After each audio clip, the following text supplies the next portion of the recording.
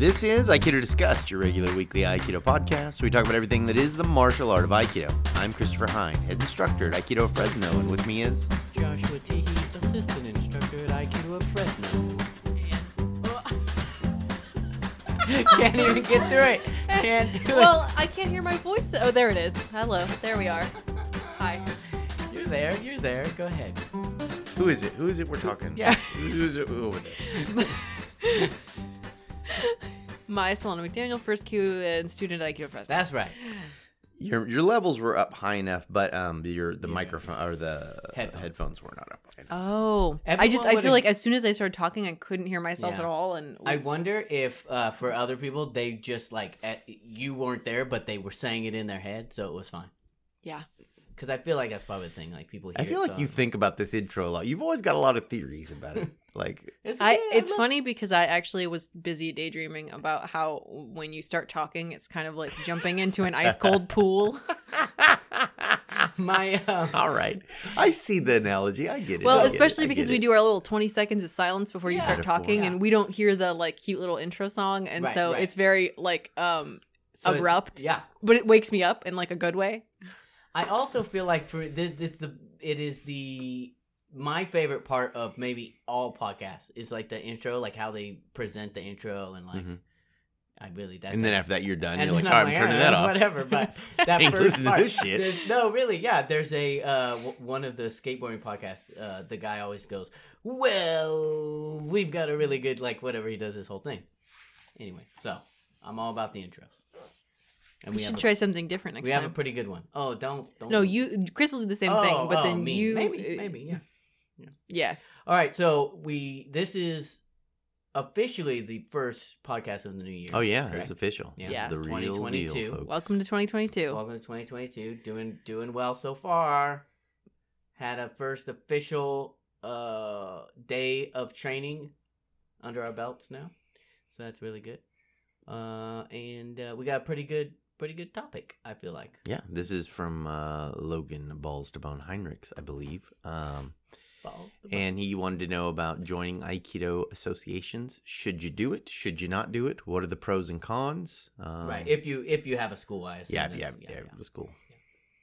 I think this is a good one, and probably something I don't know. Okay, so this is something maybe right at the top to ask. So at one point in time, I do feel like this was something that probably was very important. If you had a school, and you were kind of doing it, but I mean, does it matter? Does it matter? Yeah, probably not one bit. I mean, because I sort of That's feel... it. Answered. Done. All right, we're done with the podcast. Hope you guys enjoyed it. Let's thank our patrons, Maya. So I can definitely see... and we can walk through, what the benefits could be, whatever. Because essentially it's a professional organization the same way that, Realtor or, the bar. The NFL. Whatever it is, right? And yeah, the NFL. But you're feeling spicy today, aren't you? I'm hungry. We knew this was gonna happen. He said it before we came on. He said, once we talk about this stuff, I'll get mad. So I understand that, but I also feel like as someone who's starting out with a school, and also as someone who's looking to go to a school, I kind of don't think it matters, because it's you're going to go to the school that's near you, probably. So whether or not it's, and the way that you're going to look for the school you want is the person who's in charge of it, probably before anything else. So I don't know. To me, it just seems like not that big of a deal. Well, I mean, and also Aikido organizations, to me, do they even have the same clout that they had at one point in time? What I was going to say is, I think you could maybe, in one sense, compare it to, a chain of restaurants, from a quality control standpoint, like if you go to a say Denny's in any like city, you can kind of get a sense of probably what you're gonna get. Not that the shit doesn't vary, but like I was gonna say because we are Denny's connoisseurs. I have my Denny's, and there are a lot of Denny's that I would stack up. There are many Disney like it, but this one is mine.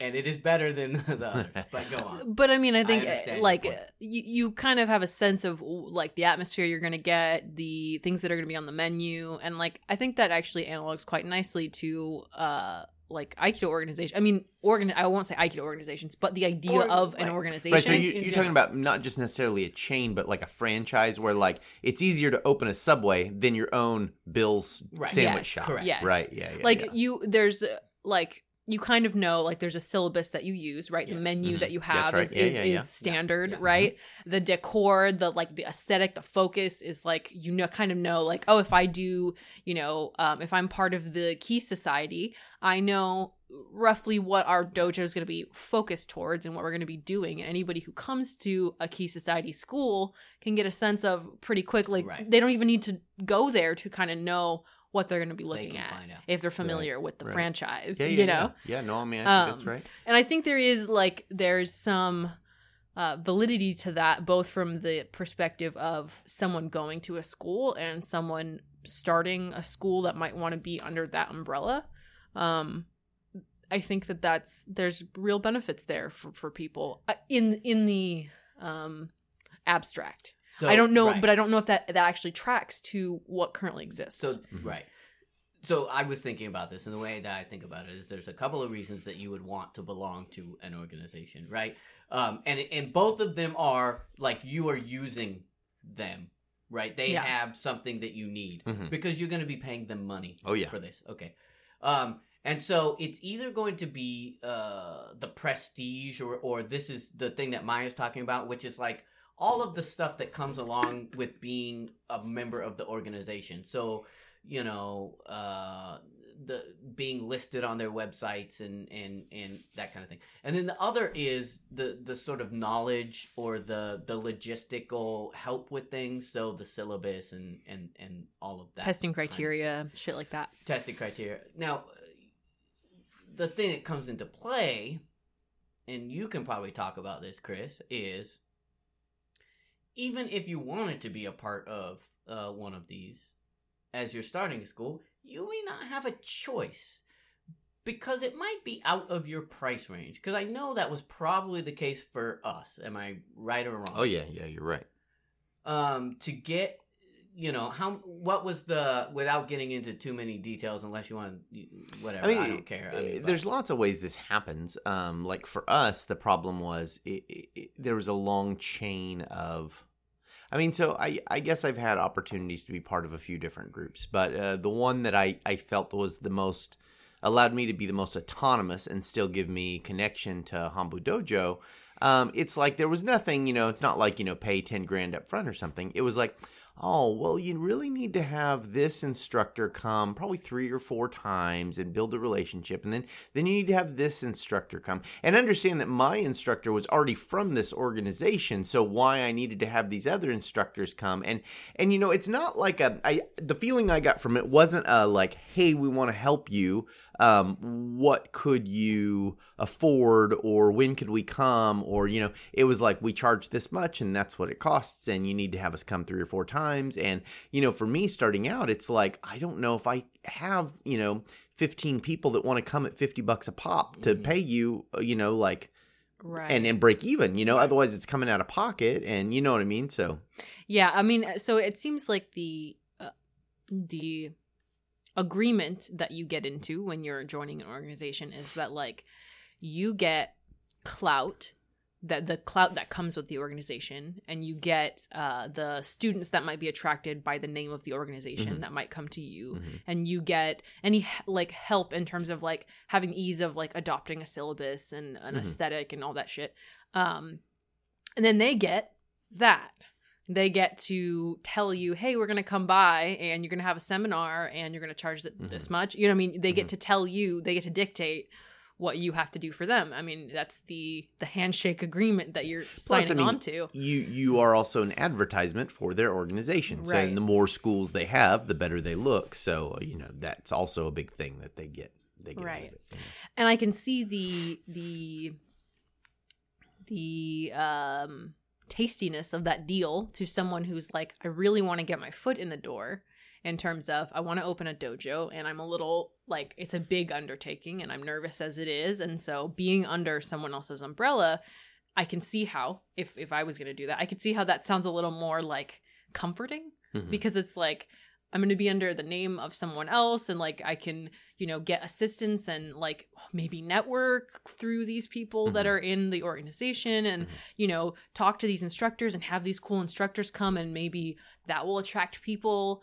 And so I can see how that is really like, you could see that as beneficial. And like, if you have money to put up front, especially from a business standpoint, right? It's that, make money to spend money to make money. And I could see also, especially if you come from you come from the organization, like you learned under someone who was in this organization, you start your own, then it sort of makes sense to continue on the sort of lineage, and it might be easier to do, because you're just carrying on. You don't have to like send out on your own, because then it does become difficult sometimes, because we know that Aikido is already a smallish group. So if now you're taking away a core of that and saying, okay, well now I can't really advertise to these people because I'm not part of their thing. I mean, you can, right? But I mean, it's easier if I'm part of the club, So I could also see some people just pay, if they had it and could, they just do it because of what Maya's saying, like the networking opportunities, just to be around it, so that you're sort of in the community, so to speak. But this was my question about why it matters. And this is an American thing, because I bet this is different in different parts of the world, whether or not that community exists in the same way or even matters anymore. In the way that it did maybe in the 90s or whatever. Yeah, I mean, I think our cart's kind of before our horse, because there's a lot of things we got to kind of talk about here. So, like, one thing is, when I'm talking, with my kind of distasteful tone about organizations, I'm talking about larger Aikido organizations, and I'll circle back around to why I really don't care for them, and I think they're kind of dying, and it's good. But then there's other things, there's smaller organizations, and like these smaller groups kind of give the things that you guys are saying are the pluses, and in a better way. And so like what I mean by small organization is you have a teacher who's got a name and people know who they are, and then you learn from them.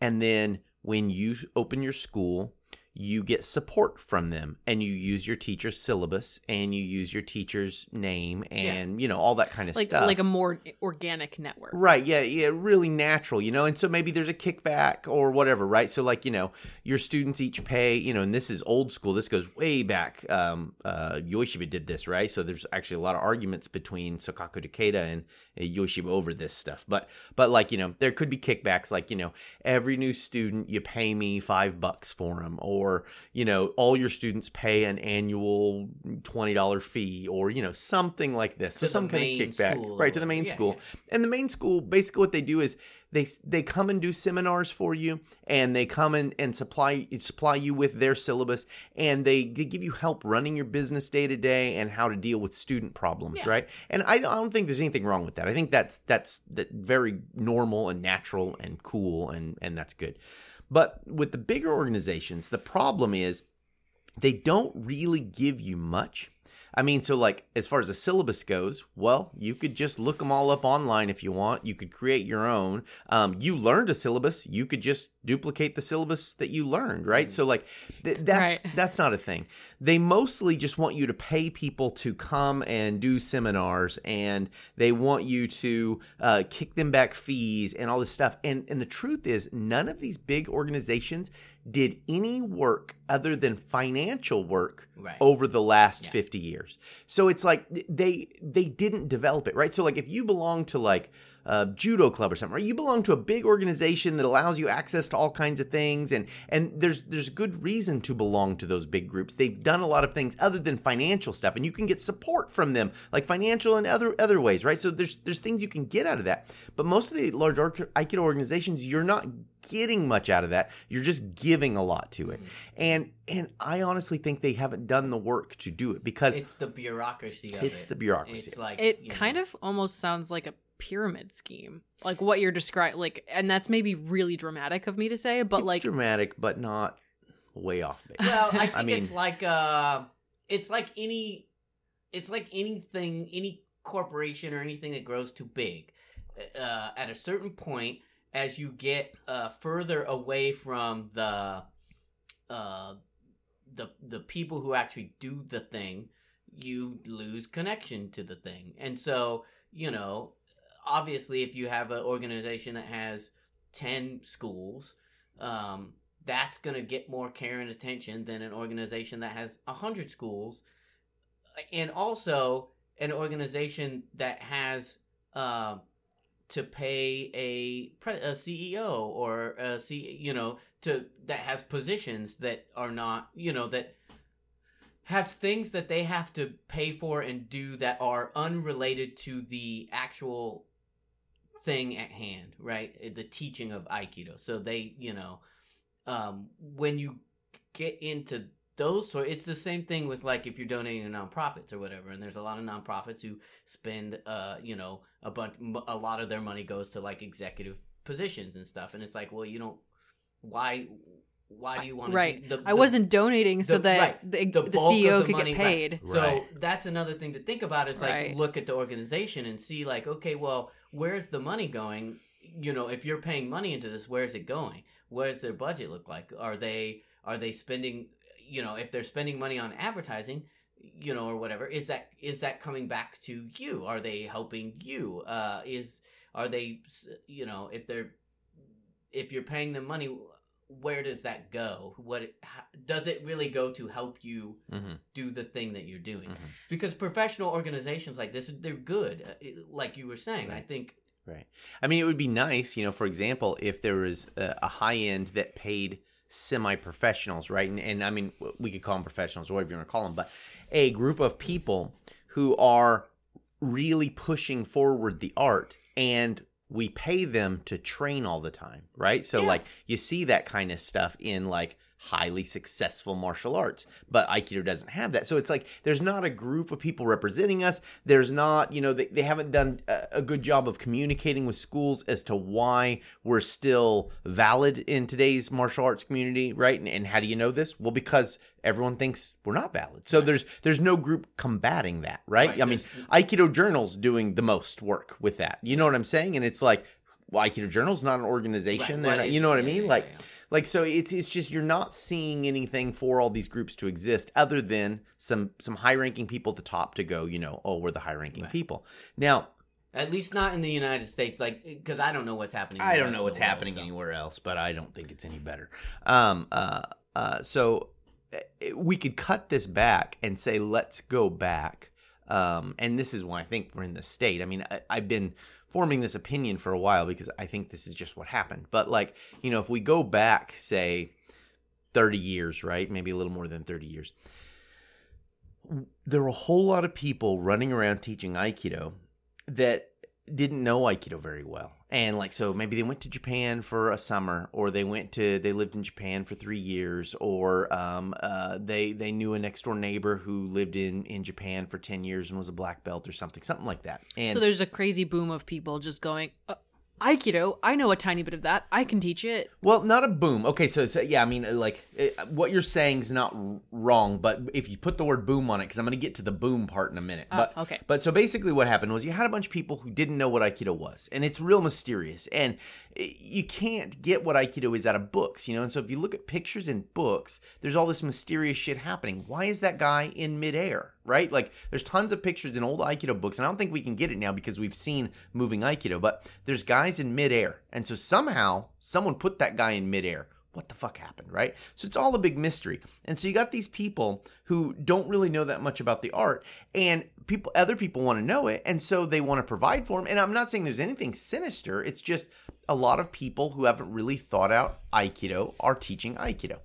So it's useful to have a main line back to the main group in Japan who clearly must know what Aikido is. And so that way you can give black belt rank back to the main line, which is a certificate, literally, that says you know something about this. You can teach, right. And so that's what, like, when I was interested 15 years ago in belonging to a group, I was interested because I was worried about my students being able to get rank from Japan, because I was still from an older group of people who that was important. Who thought that was right. That was important, right? Because there's just so many people kind of willy-nilly teaching it that if you don't have that rank, then how would you even know? Because there's just books of people floating in the air, right? Right. So that's what we have.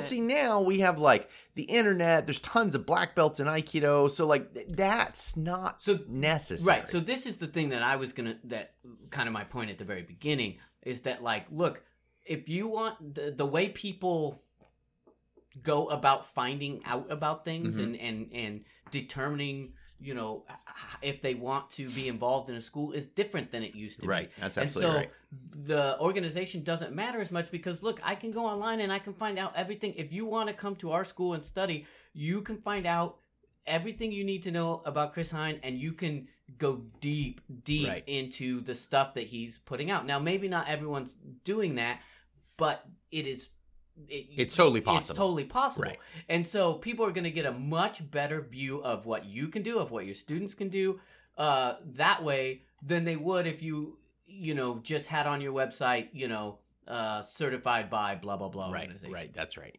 I don't even put that stuff anymore because it's I don't think it's useful. So I think an important thing in like getting to that boom part of it, right, is so there was a time period like that, and I think that was a really honest time period where organizations were really useful because we're trying to find out what Aikido is, right? Well, then Steven Seagal pops in, okay, and there's a giant boom in Aikido, like a huge boom. And, if you're in the 1990s and you're doing martial arts, you know about Aikido and it's super cool and everyone wants to do some because it's badass and it's on TV and, it's awesome.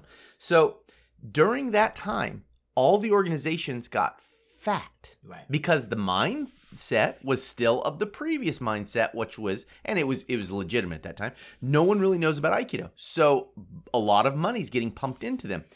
And during that time, they should have been bolstering what Aikido is and preparing for the time we have now. Right. And they weren't. They were just spending the money, doing their thing, trying to get more schools, making a better business plan. And that's what they're doing. You're trucking through it like a business. Instead of working on the art itself. Which the truth is, it was never resolved. Right. It was never resolved. From what the old man said he could do, to what the students said the old man could do, to what the students said they could do, to what they were telling new students, that all never got sorted out.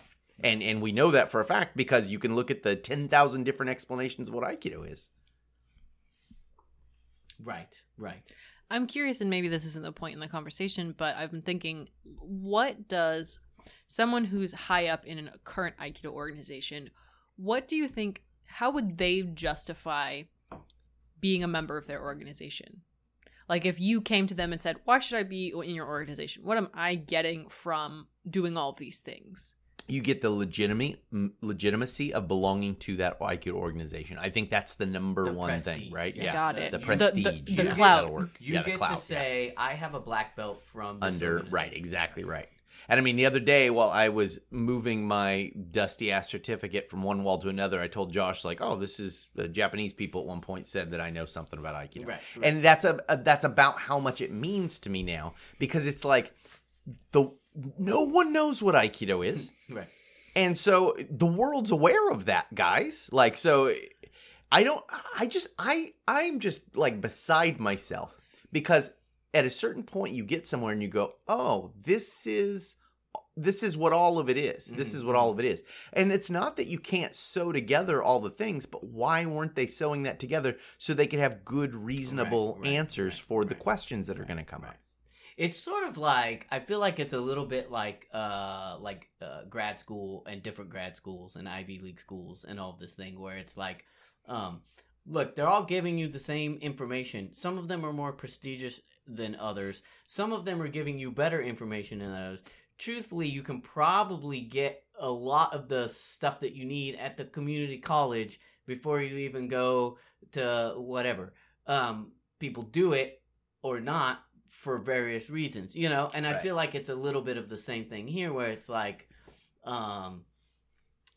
you know, now, all that being said, I think there is something to be said for, you know, if you are a school or someone working to start a school and you aren't in a place where you really feel all that comfortable, trying to find some support for yourself is a good idea. Trying to find like-minded people who understand, like, that's a good idea, and you should definitely do that. In however that plays out, and maybe for you that does mean going to one of these bigger organizations. You know, I think you just hit on the crux of the whole thing, which is like the good reason why you would join, like why people think joining an organization is a good idea is that support. But making organization synonymous with support is a mistake because, as Chris is saying, that now being a part of an organization doesn't necessarily mean you're getting really any support. So that's what I was going to say. Like, you have to then ask yourself, like, am I going to get that support from this organization versus, you know, finding someone else that's just another random school and now that's really easy because you can converse with people across. I mean, we converse with people all the time. If we wanted to start an organization tomorrow, we could figure out a way to do that and make it happen that would be outside of anything else. So you don't even necessarily need to, when we're talking about organizations, being a part of one or not, it should really be legacy organizations or the sort of, you know, the organizations that are the established organizations. Right. I would like to see like more co-ops. And I say this not kind of, I just made this word up. I mean, well, the word co-op exists, but for Aikido, I don't know that it exists. But I wish there was more like kind of gosh gooey stuff. It's like you have a big friendship meeting and different people from different groups and organizations and schools and different lines of thinking kind of get together and train together and like see what the other people are doing. I think that kind of thing would be good. But the problem is like that's always ran from this real top end. I haven't looked in top down. Yeah. Well, yeah, and I kind of mean too, like, so I think it's changing now. I could be wrong because I haven't looked in a few years, but I did notice the prices were dropping. But you know, at one point in time, you couldn't go to a frickin' seminar for less than, I don't know, $50 might be the minimum seminar you're going to go to. You know, with anyone that would be interesting to go see, and like. Those go up really rapidly where you're going to like a 3-day seminar and you're paying like $400 or something. It's just like, that's astronomical. It's outrageous. And so it's like those big groups are held just so basically they kind of have star power of like, you know, 12 sixth dawns or something. Right. And so it's like, oh yeah, come. And you really don't learn that much out of those, you know, but it would be nice if there were like these kind of like meetings and panels and people could talk about like, here's what I think about this, you know, like, I mean, it would be nice if we could all get together and talk about what internal power is because people have all these different ideas about it and it's a real confusing thing for people. And so like, if Aikido as a whole, at least say maybe in, you know, northern Nebraska and western Illinois, you know, like, you know, if just like those kinds of groups could get together and go like, pretty much everyone in this area agrees upon this. And then from there we could work up to, you know, western United States or, you know what I'm saying? And like build it where it's like we have solidified answers, even if we have different styles.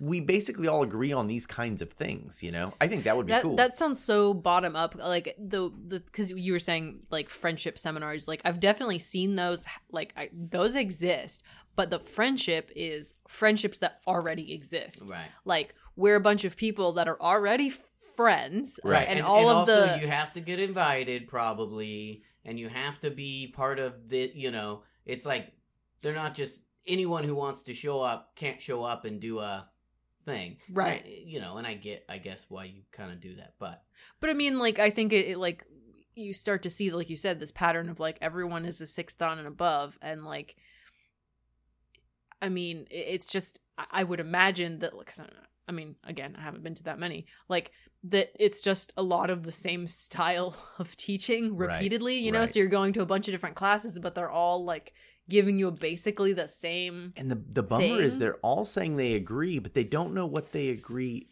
on. You know, like this is what I'm saying, that like, you know, it's just, you know, a whole bunch of these seminars by people who are like, oh yeah, we all get along, but no one's talking about They're talking like next to each other, but not like to each other. Right. And they're all showing you how to do Shomenuchi, Ikkyo, and Motewaza. Right. Well, if it's an advanced seminar, then it's Shihonage. Yeah. Woo.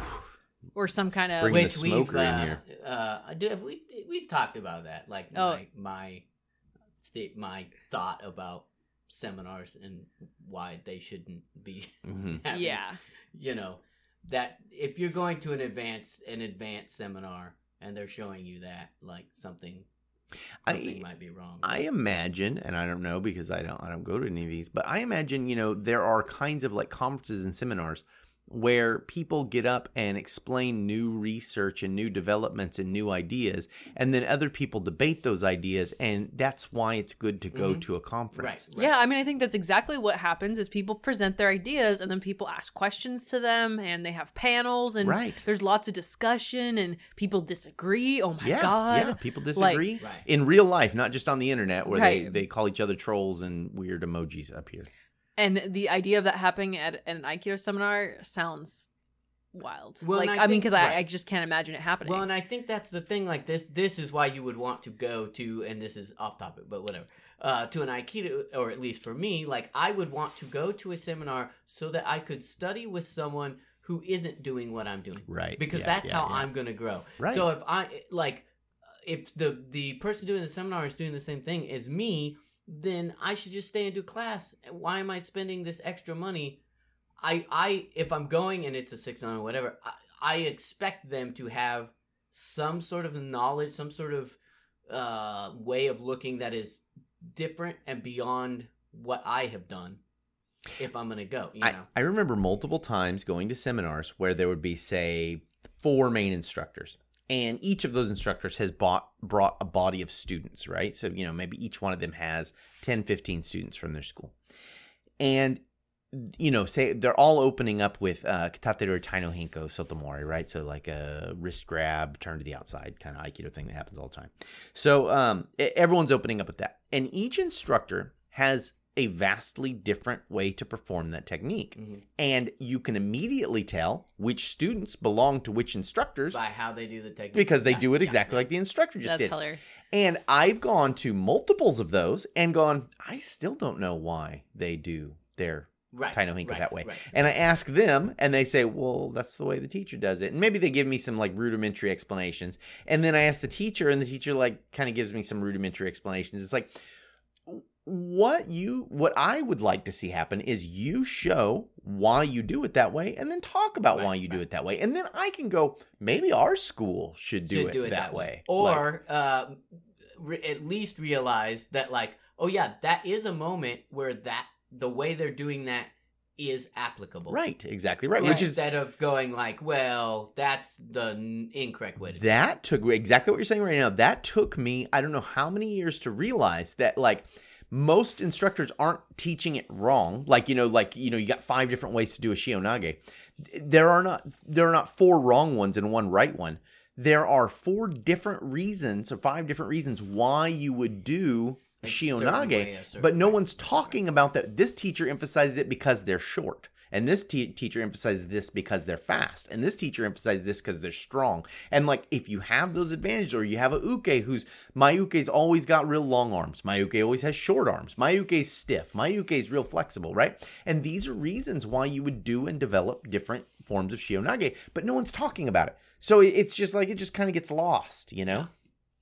Yeah, and what really sucks with that is, like, then if you're getting only really one line of that information, then you're only getting the version for the short uke. That's right. You know? That's right. Or the version with the uke with the long arms, you know? And then it's like, well, yeah, but why? How come Shihonage doesn't work so great on the uke with the short arms, you know? And it's like you're missing that piece. And then maybe you go to a seminar and maybe it clicks in and maybe you make that connection yourself. But maybe you just go, huh, interesting. Seems different. Okay, cool. And you file that away and then never really kind of That's right. think about it. I feel like this is a lot of what happens in Aikido is everything ends up being on the student to really piece through it themselves. Yep. And it's unfortunate. And it's the reason that, you know, we have people who've been doing it 40 years or whatever and don't like whatever. Because it's on you. Yep. Well, if you're Chris Hine, then maybe you'll take it to the end and, you know, but most people don't have that time or the patience. And so they get to a position where they feel comfortable and then they just kind of stay there. Yeah. Which is what's happened. This is off. And nothing. And there's nothing wrong with that. It's just there should be people at the high level who are knowing, always who know why all this stuff is, you know, and they could all and talk are always pushing and pushing. Exactly right. And that would be an organization that you would want to be a part of, because they are pushing the art forward, which should be their job. Right. I mean, so I don't know. This is like a weird example, but I went to a friend's birthday party in like 3rd grade, and it was a mystery birthday party, and their parents had like set up a cool like scavenger hunt mystery. It was like a murder mystery thing, and we're all running around together, and there's one girl that's like kind of sulking and doing her own thing, and we were all like whatever, and so we're all doing our thing, and we finally figure out the end, and she, like, her and one other girl tells us like, well, I had already found the end, like I found the thing like 30 minutes ago. And we're all like, why didn't you tell us? And she was like, you guys were all too busy like doing your own thing and running around, and like you weren't listening to me. And so I just sat off by myself. And I really feel like this is kind of the approach that our community kind of currently takes, is like, so there's a Chris Hine out there who's like digging through some shit and it's like, whoa, and nobody really kind of wants to listen or give a shit. And like, if we all actually worked together, then we would get to the solution a lot sooner and like figure shit out together a lot sooner, and would all kind of move up at the same time. Right. I know that there's a whole bunch of Aikido people out there who have figured shit out. Yes. And like me, they're just like... But they're sole by themselves. Yeah. And like maybe talking to their little group, but like it's fucking... Because I mean, Chris and I have talked about this many times, and I'm sure he's talked about this on the podcast, that it's fucking exhausting trying to talk to people who shit in your face all the time and like don't want to listen and like... Who don't care. And think that you're being an upstart for being an asshole, like just to be an asshole. And like they really, you know, don't want to give you the time of day and treat you like shit. And it's sucky because it's like we could all be talking to each other and actually be going somewhere, you know? Right. And that would be an organization worth being in. Yeah, it'd be awesome. Right. But at a certain point, as that happens enough, then you purposefully take yourself out of the equation and just go, well, I'm just going to do my stuff over here. Right. And I might even not even call it Aikido because whatever. And if you want to join me over here, you can, but otherwise, like, whatever. And that's problematic, I think. You know?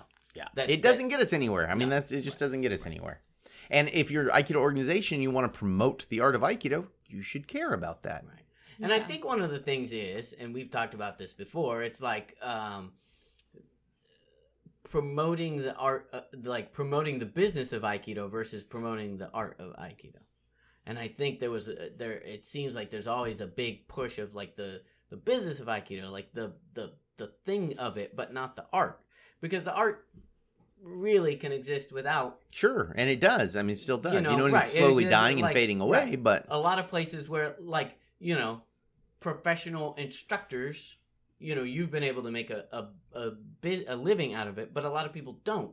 A lot of people might just be in a club somewhere, and those are the people that actually probably need an organization a lot more than anyone else, because maybe your town doesn't have an instructor. Right. But you could get together enough people to, you know, get one person who has some rank who could then, like, whatever. But if the organization you're a part of isn't really helping you at all, then what's the point of it?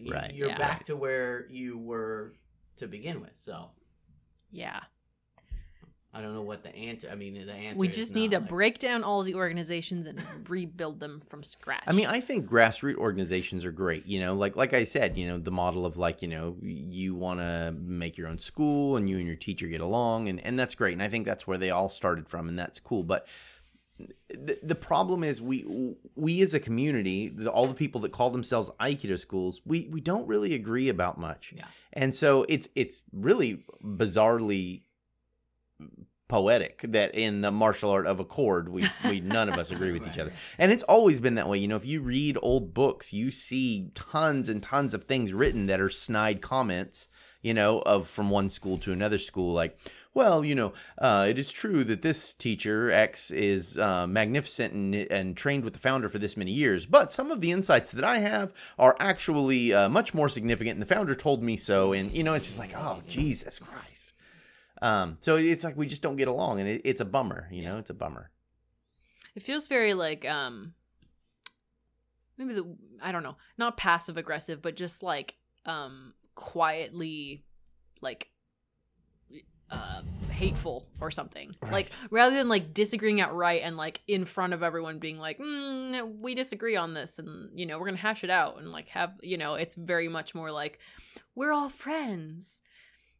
But secretly, we really dislike each other because we don't have any agreement on the basis of what we're doing, and we think each other is stupid. But we're not going to say that because that would be offensive. There's tons of that. I mean, I don't know how many times I've gone to seminars and some instructors ask me, you know, oh, who's your instructor? And then I tell them, oh, that's why you do that way. and it's just this underhanded kind of dirty kind of thing, you know, like. And there's ways you could approach that really nicely. Like, what do you think the advantages of doing that are? Right. You know, that's where you. Yeah. Tell me more about that. The learning part of it. Right. If you really cared, other than just being like, oh, you do that because your instructor did that. Well. Right. Yeah. That's. God. Yeah. That's a really. And I mean, terrible... also I've had people correct my form, and then. I ask, like, I was like, oh, what's the advantage of doing it this way? And they're upset with me, you know? And it's like, I didn't tell you it's stupid. I'm going to do it the way you want to do it. Right. I just want to know. I'm here to learn, so I want to know what the advantage of that is. And I bet the reason for that is because they probably come up against people who are against change, and so they don't want it. So they see something new, and they're like, well, that's not how I do it. Right. And it's like, well, right, but you're at a seminar, and we've talked about this before. Like, if you're at a seminar, do it the way the person at the seminar is telling you to do it. Right. Learn from that. Now, how deep you want to get into it, like you're saying, do you want to ask the question? Maybe you do, maybe you don't. That's up to you. The instructor should have the ability to answer the question. Gladly, because they're the instructor. Right. That's what they're there for. They're not just... And it should be... They're not just there to teach you the dance routine or whatever. Right. You know. Here's the choreography, right. folks. Here's the I mean, right? I mean... 6, 7, 8. And really, if that's what they're doing, and they can't answer the question of why, then all they are doing is teaching you the choreography. Right. That's right. I mean, I do kind of think that there are some instructors who, like, they want to do seminars because they want like props for being this high muckety muck. Oh, absolutely. Good instructor, you know? And if you were to say, hey, why? Then you would be like, oh, what a insolent student, you know? And it's like, they just want people to go, oh, sensei, oh, you know, like they that's what they're looking for in a seminar. And it's like, is that teaching? To play devil's advocate, and Chris knows this, there are a lot of people who like to ask really stupid questions also. So I could also understand where you would be like, I just don't want to answer this because it's not even the right question, you know? Yeah. I mean, I feel like if that's the case, then like, don't teach seminars. Like, if you don't want to deal with random people asking random questions, then why are you teaching? Because that's fucking teaching. Like, I mean, you know, yes. My approach when I'm teaching is always to wear them out with information. You know, like if you're going to ask me a question, I'm going to give you the fullest and most complete answer I can possibly give you. And if you still don't know the answer after that, I will explain it in a different way to you. Right. Yeah. You're a rare one, though. Yeah. But that's what is needed to move beyond. Sure, right. You know? Right. I have no... I mean, I totally agree, yeah. And even if it's, even if you don't have all of the answers, if you have the answers for yourself, that's all you need. Yes. And you should be able to lay those out all the way through. I mean, I think, so Josh, you were saying earlier that like the responsibility is put on the student to put shit together, and it's not on the teachers. And I feel like there's like this like line of elitism that runs through everything, and that's part of it is like, well, if you can't figure it out on your own just by watching me do it 3 times, then you're not the kind of student I'm looking for. I'm looking for a dedicated student. And like the organizations have this sort of like the having the big lineup of 6 dons and above. Church. Yeah, it's like church, it's like there's like a. I mean, it really is like church. I mean, that is the thing about church. They go. I had some Mormon missionaries one time, and they came and they tried to do the and they came back and I looked through the thing and wasn't interested. Well, you just need to pray more. Like you just need to. It was like I hadn't done the thing correctly. Right. If you did it right, then you'd now be a Mormon. Yes. That was sort of the thing.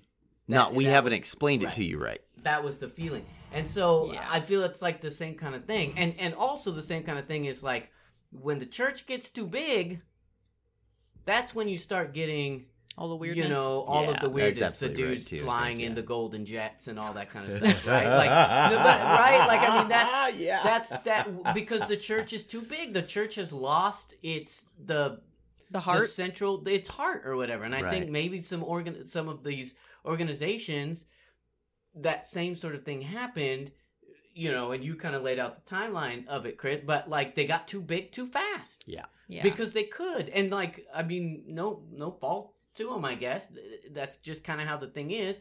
And like, they didn't have to do any of the work for it, and everything was just kind of handed.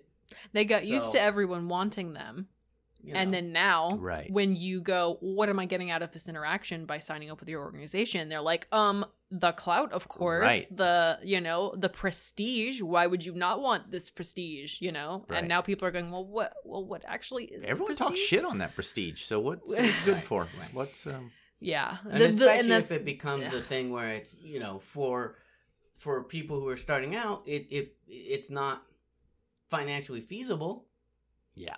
That's the other thing. It's like if I'm just starting out and the organization should want the art to grow. So they should want new schools, good schools, all the time. So if there's a school that's good, the organization should be reaching out to them and being like, hey, be a part of, come in.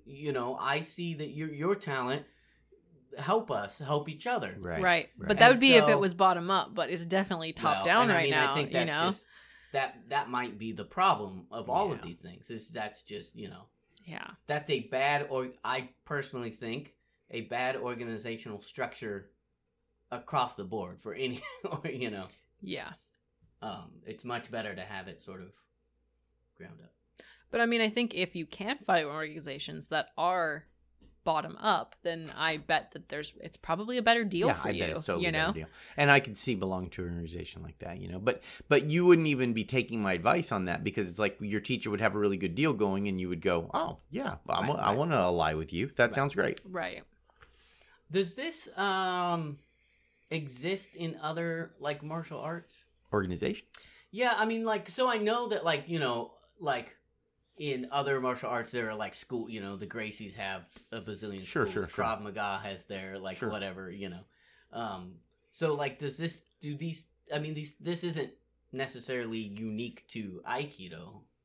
Do you mean these problems or both? Both. I mean, probably the problems exist in lots of other things. I mean, like so if you look at something like Kendo, I mean, Kendo's a giant, awesome organization that's like, you go into a kendo school, you're going to do the same exercises in all the kendo schools. Mm-hmm. You're going to have a really similar quality of people. I mean, it might be different, like Scotland versus like, UK. Well, probably not that different. But Scotland versus like, Australia. Australia versus like the US versus, like those might be differences, but they're still really all going to have the same practices. You could walk into another school and it would be identical.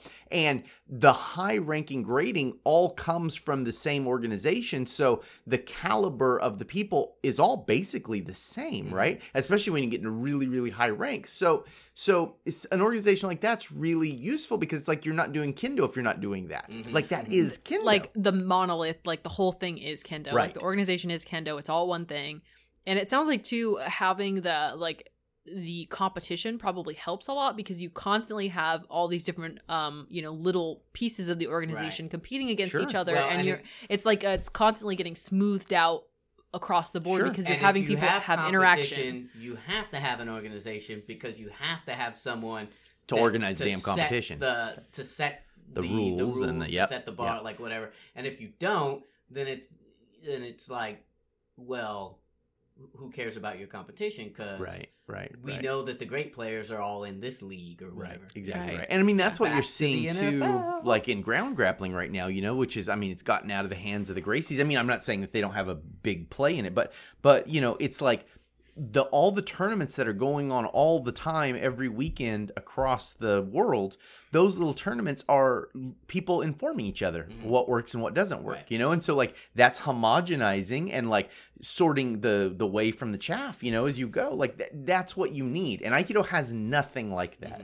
So there's not a rigid set of rules. There's not a unified philosophy that explains things down. There is not a community of people who get together and question and challenge each other ideas. There are not tournaments there, so it's just there's none of that kind of stuff, And I mean, there might be like so. I don't know enough about Shotokan Aikido, Tomiki style Aikido, because they might have a much more unified thing, but it's funny because I feel like the group's really insular, and it could just be this area. But I have met, maybe 20 or 30 Tomiki practitioners in my life, and that's weird because I've met hundreds of other kinds of practitioners,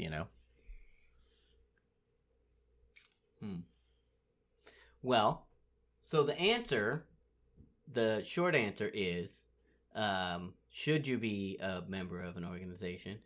As it stands, like, if it existed in a vacuum, probably organization, good idea if you're starting out. If you've got a good reason and you know what your reason is, then yeah. But in the world as it exists of Aikido, probably definitely not something you need. It's not a necessity for you to continue with your school. Your if you think you got your school handled and you're not really worried about it, and you think there's something you're missing out on by joining an organization, you're probably not. You're probably not missing out on something. Now, if you want to give $1,000 to our organization here on the podcast, send that money to Josh T. I will rank you whatever you need. What do you need? Joshua T. certified. Yeah, that's right. Joshua T. certified. Yeah, that just me. Good. Just the me. Seal of approval. His middle name's Eric, so it's Jet certified. That's hot. Ba-boom! Jet certified. Now everyone knows his middle name. Yep. They're going to impersonate my identity. Josh can go home. He's got blinking weird, and he says someone put the mojo on him. Once they know his full name, writing it on a piece of paper, cutting it up, putting it in water, shaking it up, drinking it. Burning it. You see how that happens? Yeah. Yep. He just gave the entire process to people. I know. Not only did you give really them want to do something. his middle name, now they know how. Boy. Threw you under the bus, Josh. I'm sorry. It's fine. Next time you see Josh, he's going to be a whole different person. Yeah. All right. Well, what's our time like? Did we get through this one today? Oh yeah, 53 minutes. We got through it. We went right through it. At 30 minutes, I was a little worried, but we trucked through that last. That always happens. So that was a good, where there's like a lull, and then we go, uh-oh. That was a good. I feel like that was a good question. Yeah, it is a good question because it is definitely something I think, especially if you have you're starting school, you have a school. I know it was something that you kind of like struggled with whatever for a while. It wasn't much of a struggle because it was like you weren't going to be able to afford it anyway. So that's how most things in my life go. Well, can I build it then? Oh, well, I'll try building it. It was like, well, I'd like to, even if I wanted to do this, I'm not going to be able to afford it. So anyway, all right, let's go ahead and thank our patrons. Thanks, including what? Logan Balls to Bone Heinrichs. Yeah. Yes, thank you so much to Spain Abney, Logan Balls to Bones Heinrichs, Adam Nicholson, Matt Whalen, the Dirt Wasp podcast, Chris Comouth, Jeremy More Cookie Than Monster, Hiker, New Year, New Me, now who's a naughty boy, ooh, Brad V, Yarrow Madrona, the Doctor Guy from Mega Man, Brooke Ferragamo, I don't know, Ben Bear Wrestler Aldrich, Tommy Siv, Francis Cordone, Scott Burns on the 12th day of IQ my sensei gave to me, 12 patrons paying, 11 sharers sharing, 10 legs is sweeping, 9, okay, we've got to make the rest up. Dave, looking forward to 22, Dewberry, Senshin Center, Barrett Lippy, Sam Sulian, Okan Ayrton, Randy Stewart, Hillary Jones, Konstantinos Andrew, Friend Sometimes I Pay Attention, Martinson, Yuli Simgu, Brian Crowley, Lisa Klein, Sharon Okada, Christopher Aceto, Matt Mumford, Happy New Year, and Lenny Acuna. Happy New Year. Thanks, Grant Templin. Thank you. Yes, Happy New Year, everyone. Thanks for sticking with us through another year.